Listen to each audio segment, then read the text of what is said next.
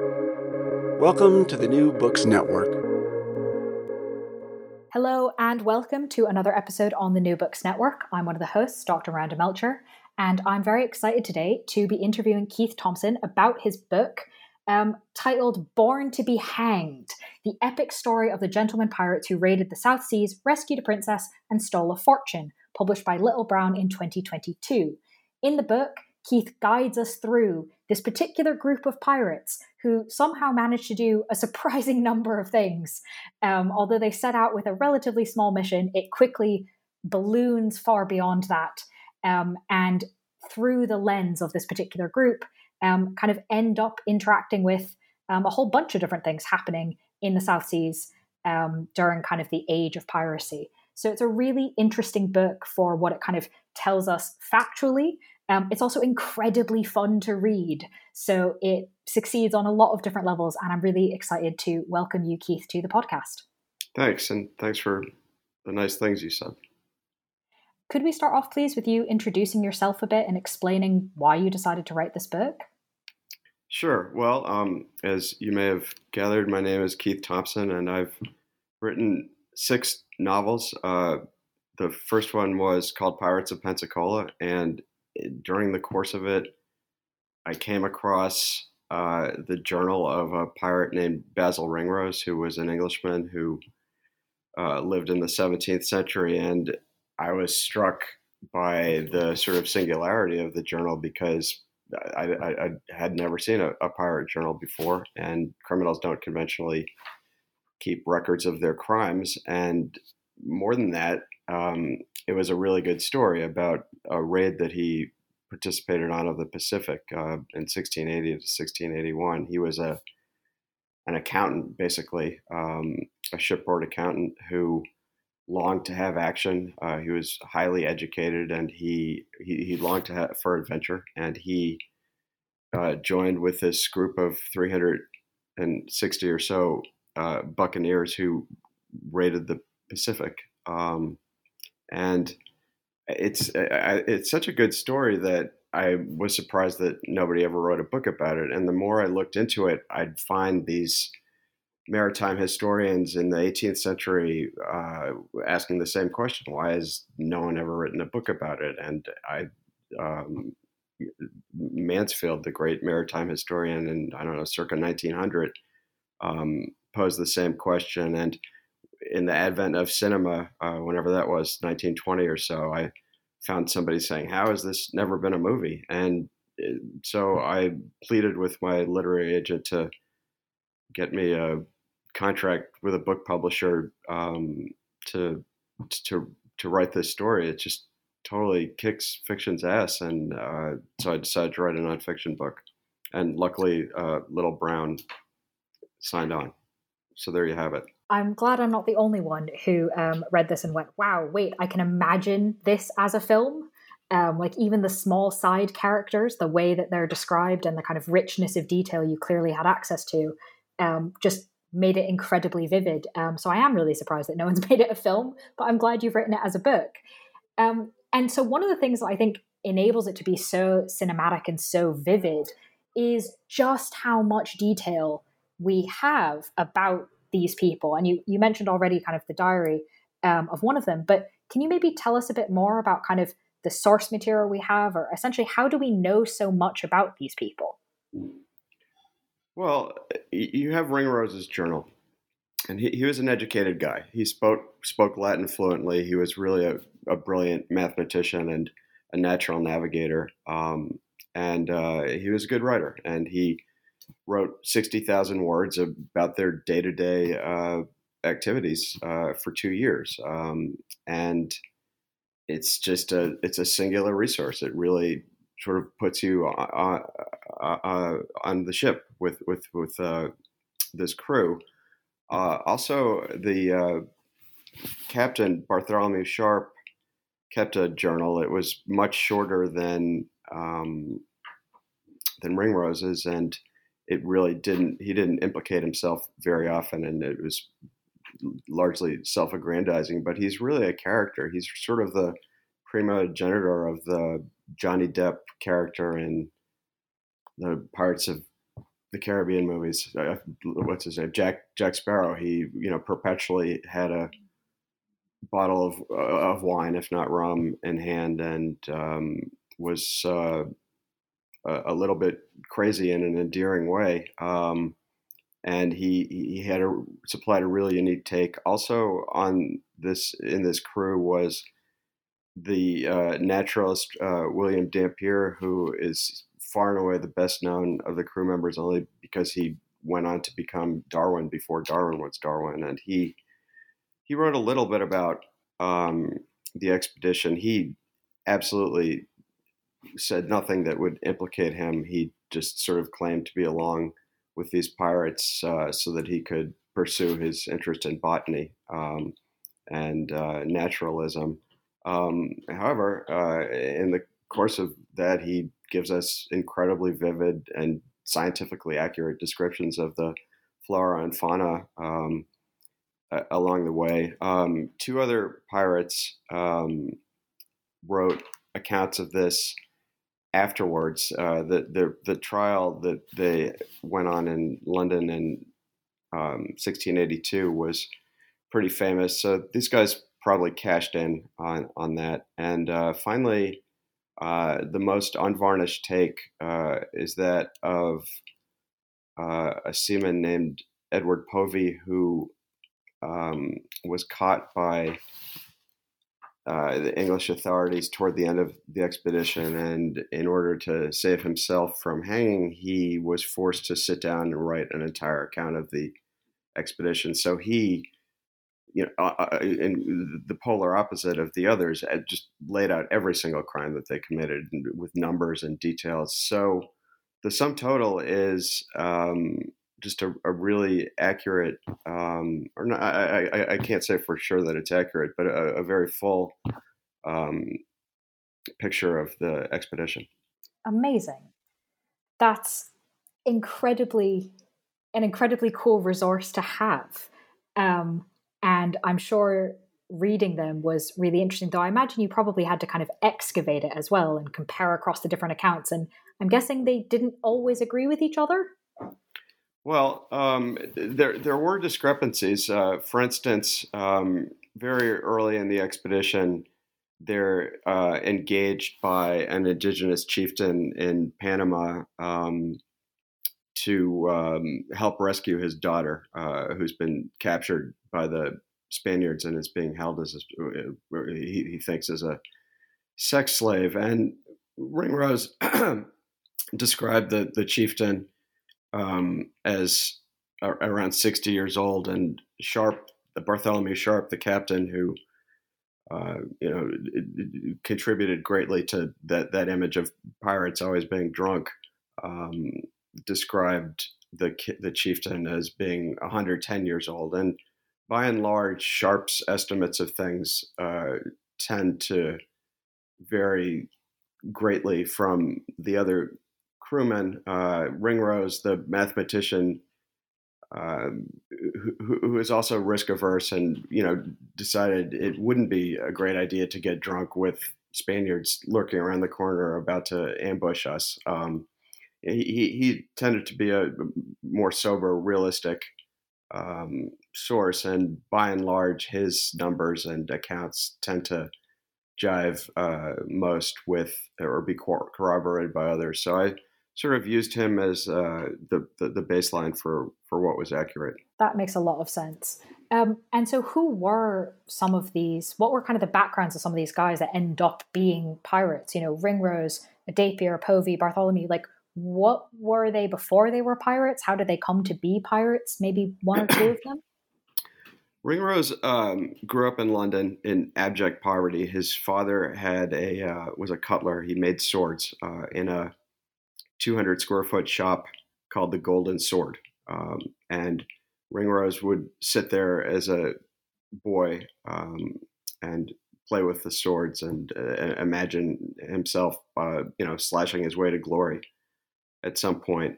And his dad wanted Basil to become his apprentice, but Basil wanted to go off and have some glory, not just continue the tradition of Ringroses being poor cutlers.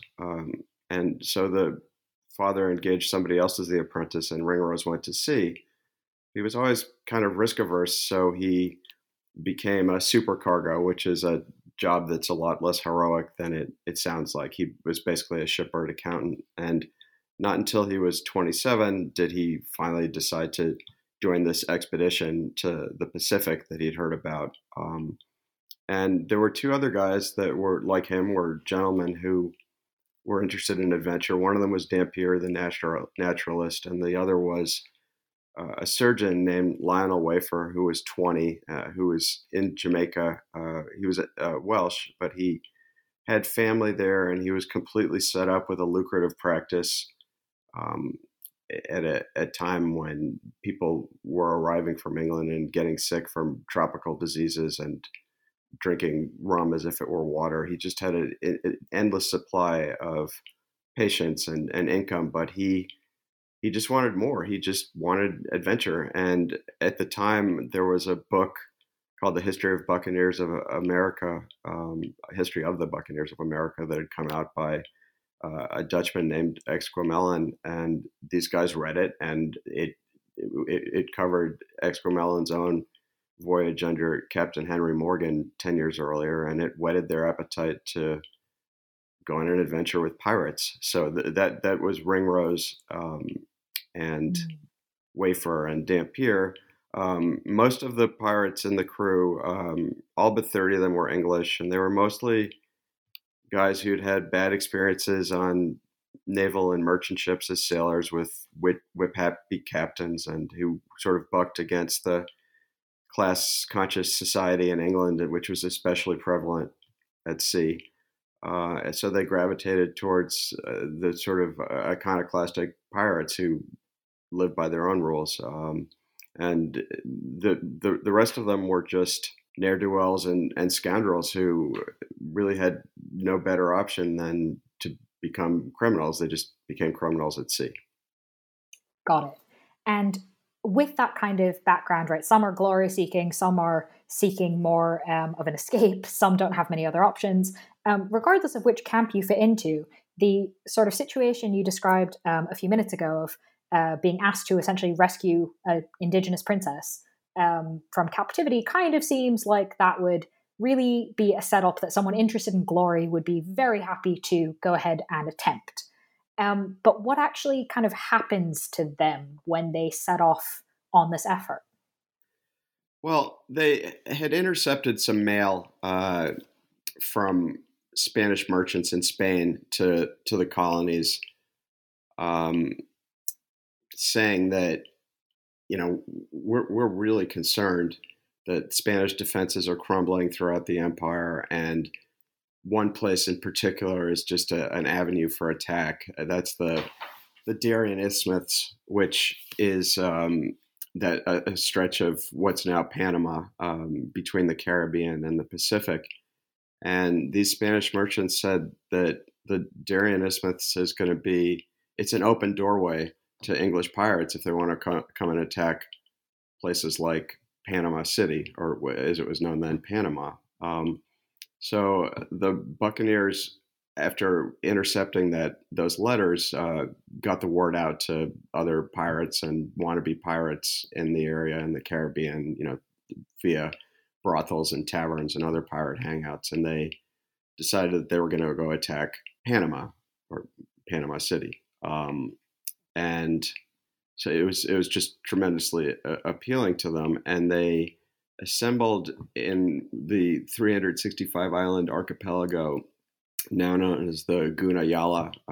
It was then called the San Blas Islands, and they needed a guide to get across the Darien Isthmus, which was about a 10-day hike in the best of circumstances through jungle that I couldn't make it more than like a quarter of a mile without a guide. Compasses are all but useless, and natural predators would kill me long before. And the pirates weren't that much better off, so they appealed to the Kuna chieftain that we were talking about earlier. His name was Andreas. He'd been raised and named in Spanish captivity as a slave, and he escaped, and he rose to become the king of the Kuna people, or also known as the Guna people, in that region of what's now Panama. And he said, I'll happily take you guys to Panama.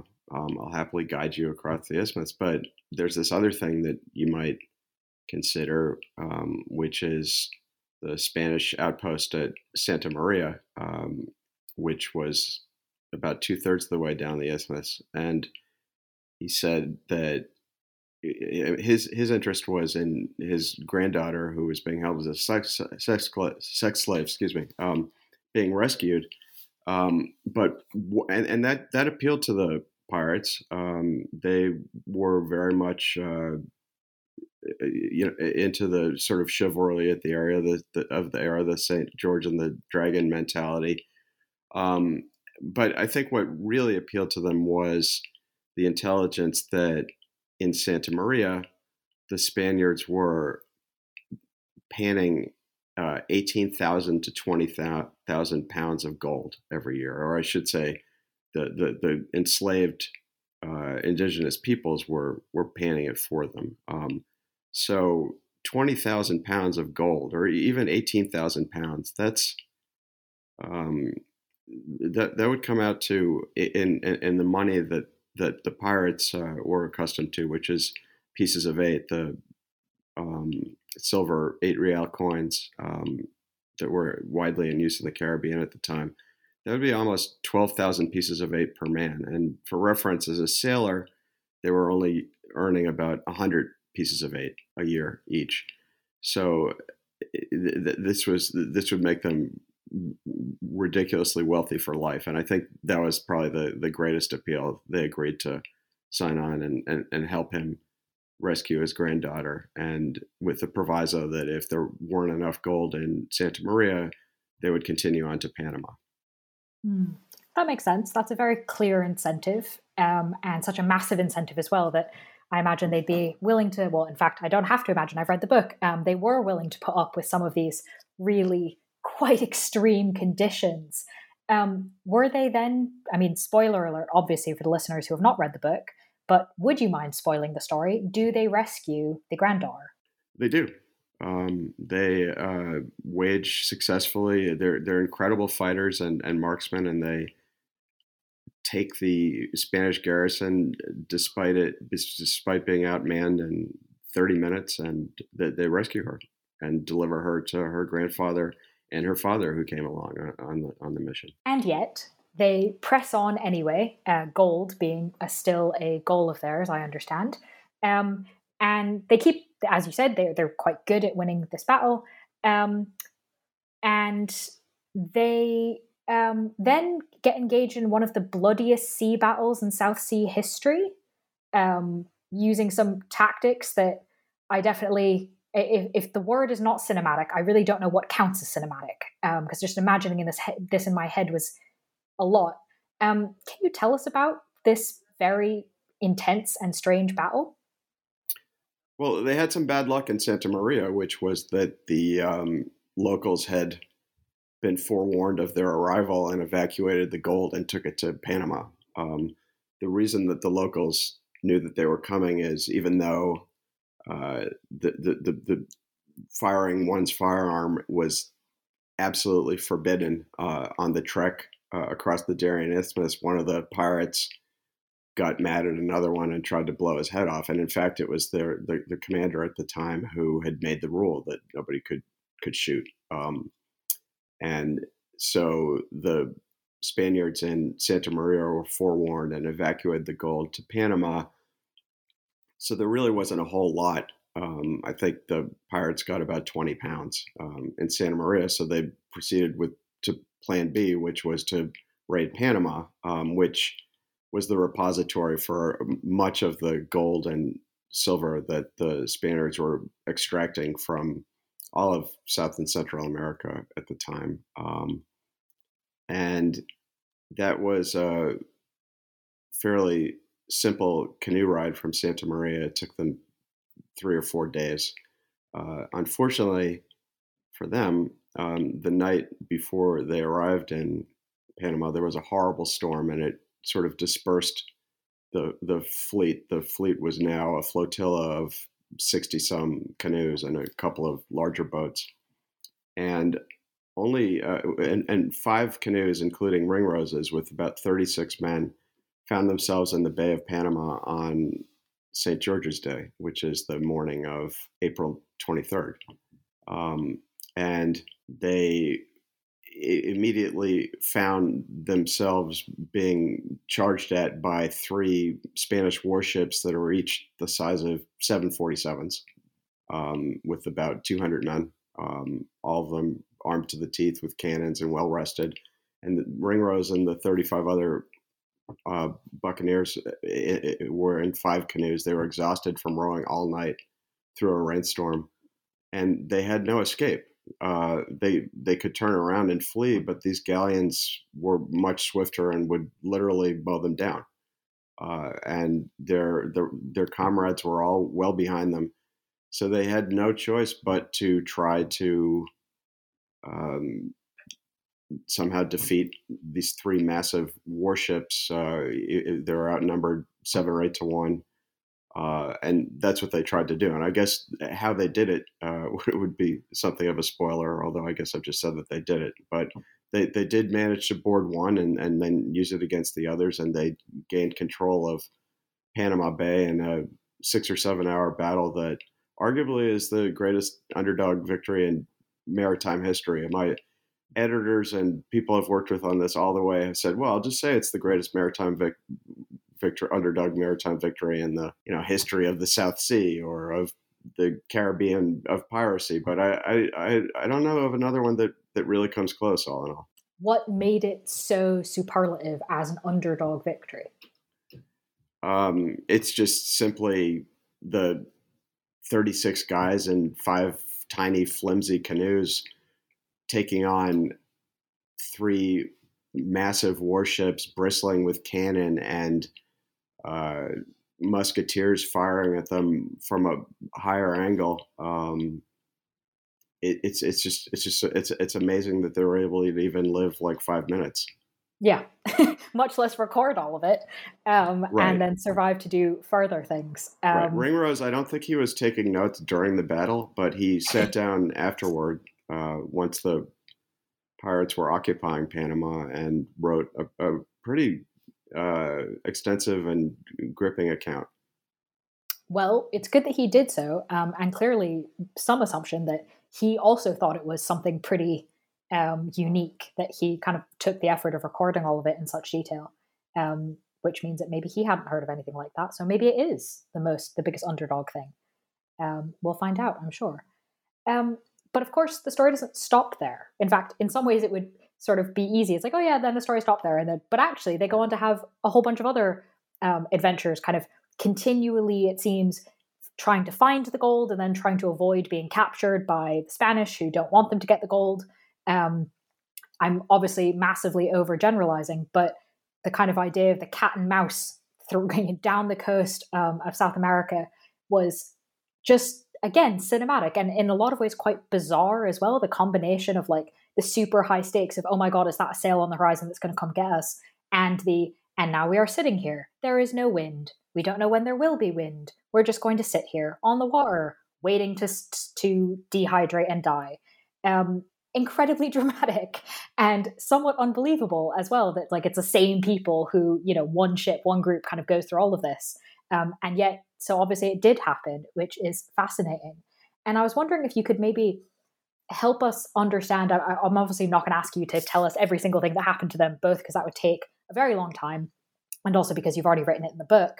But I'm wondering if maybe thinking of kind of their adventures after this sea battle before they end up back in England, one thing that I, as a reader, noticed was kind of from their experience, there were almost some like life hacks or like useful lessons to learn that may not be practical in 21st century life. I understand.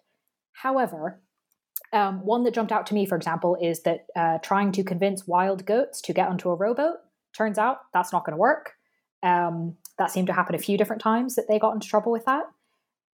I'm wondering if there are any sort of other instances that you thought were particularly entertaining or unexpected, or any other sort of like life hack lessons from that sort of section of the research or the book that you might share with the audience? I think to a large extent, the lesson is that if you're trying to plan military operations, you shouldn't get really drunk beforehand because it might impair your decision making. And a couple of times they attack cities where no sane person would have. And Ringrose sometimes and Dampier and Wafer would say that. And they, I think the other, their shipmates would acknowledge that essentially by saying, well, yeah, no sane person, but would we be doing this if we were sane? And also, it's fun. So it really sometimes just, not a good idea to probably be super drunk. I think that the greater lesson overall that the story imparts to the Ringroses and Dampiers of the world, and maybe to people today, is that we're living in this sort of everyone gets a trophy culture of risk aversion. The word daring nowadays commonly precedes not adventure but social media strategy. Somebody's embarking on a daring social media strategy. You've got law school applications that are increasing at 5 times the rate of population. Liability insurance is a greater impediment to exploration than any danger is. I think that it's just a nice reminder to take risks and go on adventures, because pretty much every time great things happen or you have a good adventure, at least that's more adventurous than being an accountant was for Ringrose. Fair enough. I think that's a good immediate piece of advice as well as a larger lesson. So thank you for sharing that. And yet the adventures don't really end well, or at least they don't seem for a while like they're going to end well for this group, because after they manage to escape all manner of confusion and conflict, some of which is definitely self-inflicted, they end up on trial for piracy in England. So how did they end up on trial? And then what was the outcome of the trial?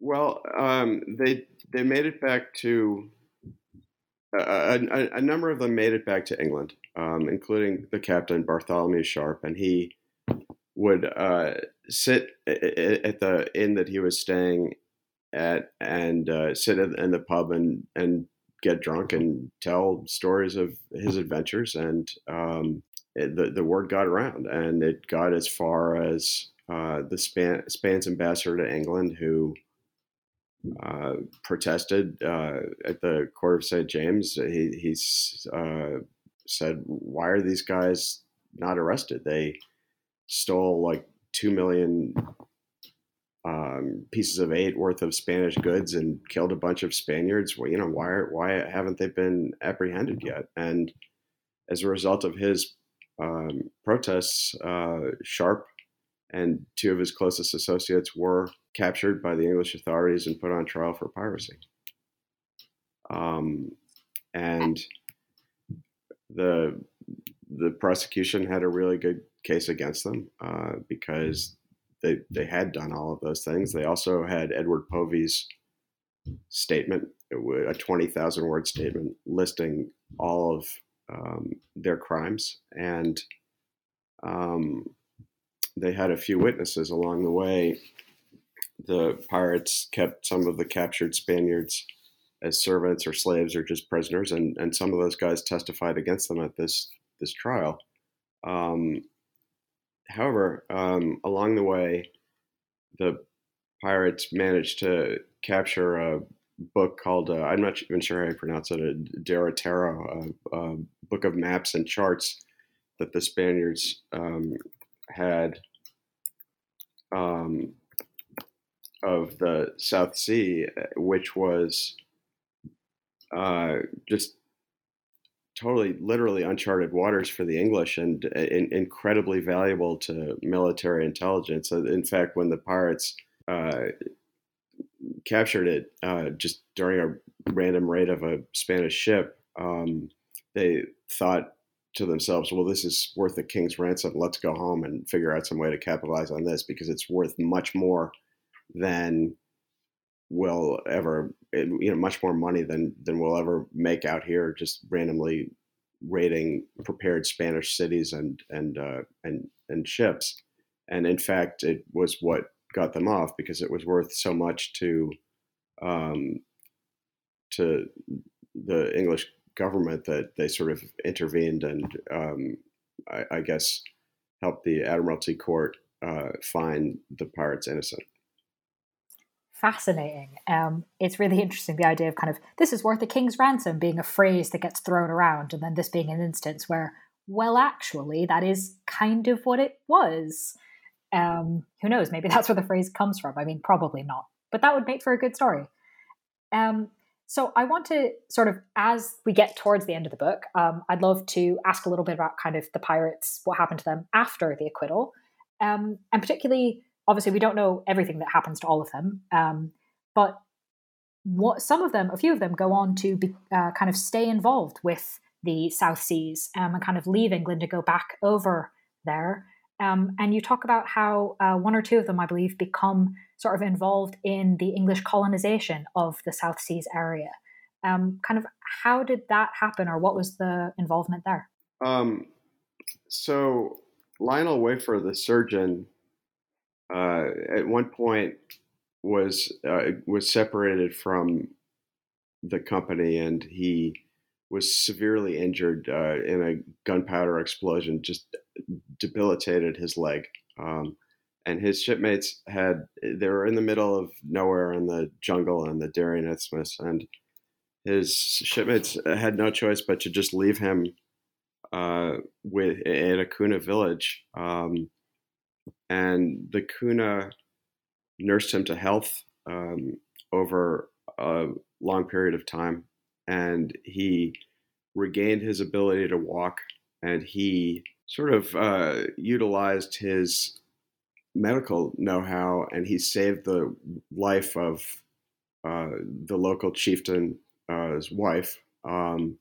He ended up becoming a minor deity among the Kuna people, and he was considering marrying a princess and living there, but he just wanted to go home and not. He decided against it. He decided to go back to England, and he became instrumental toward the end of the century in the British-Scottish efforts to colonize the Darien province, which happened. I think 1,500 or so people went over there to settle it, and within 6 months, tropical diseases had killed just about all of them.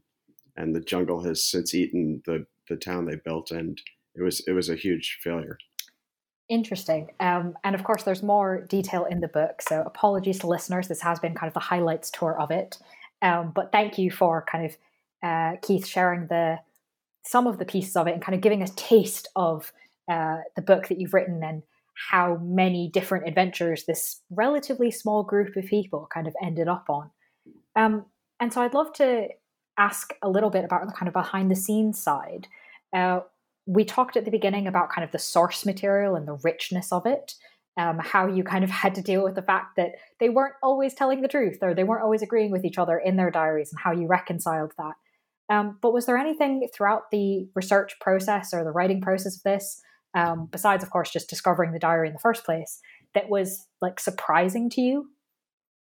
Well, I should add that there's quite a bit of documentation from Spanish officials that susses with the pirates' accounts of events, and so there isn't huge doubt over the fact that, for instance, they waged this sea battle in Panama Bay on April 23rd, 1680. But I think that what was most surprising to me was what it's like to be a pirate on an expedition. Certainly they're drinking a lot and getting scurvy a lot, and every now and then they capture a prize. But like a lot of things, the odd details that you just completely don't expect are probably the most compelling. And far and away, number one on that list was how much these guys loved chocolate.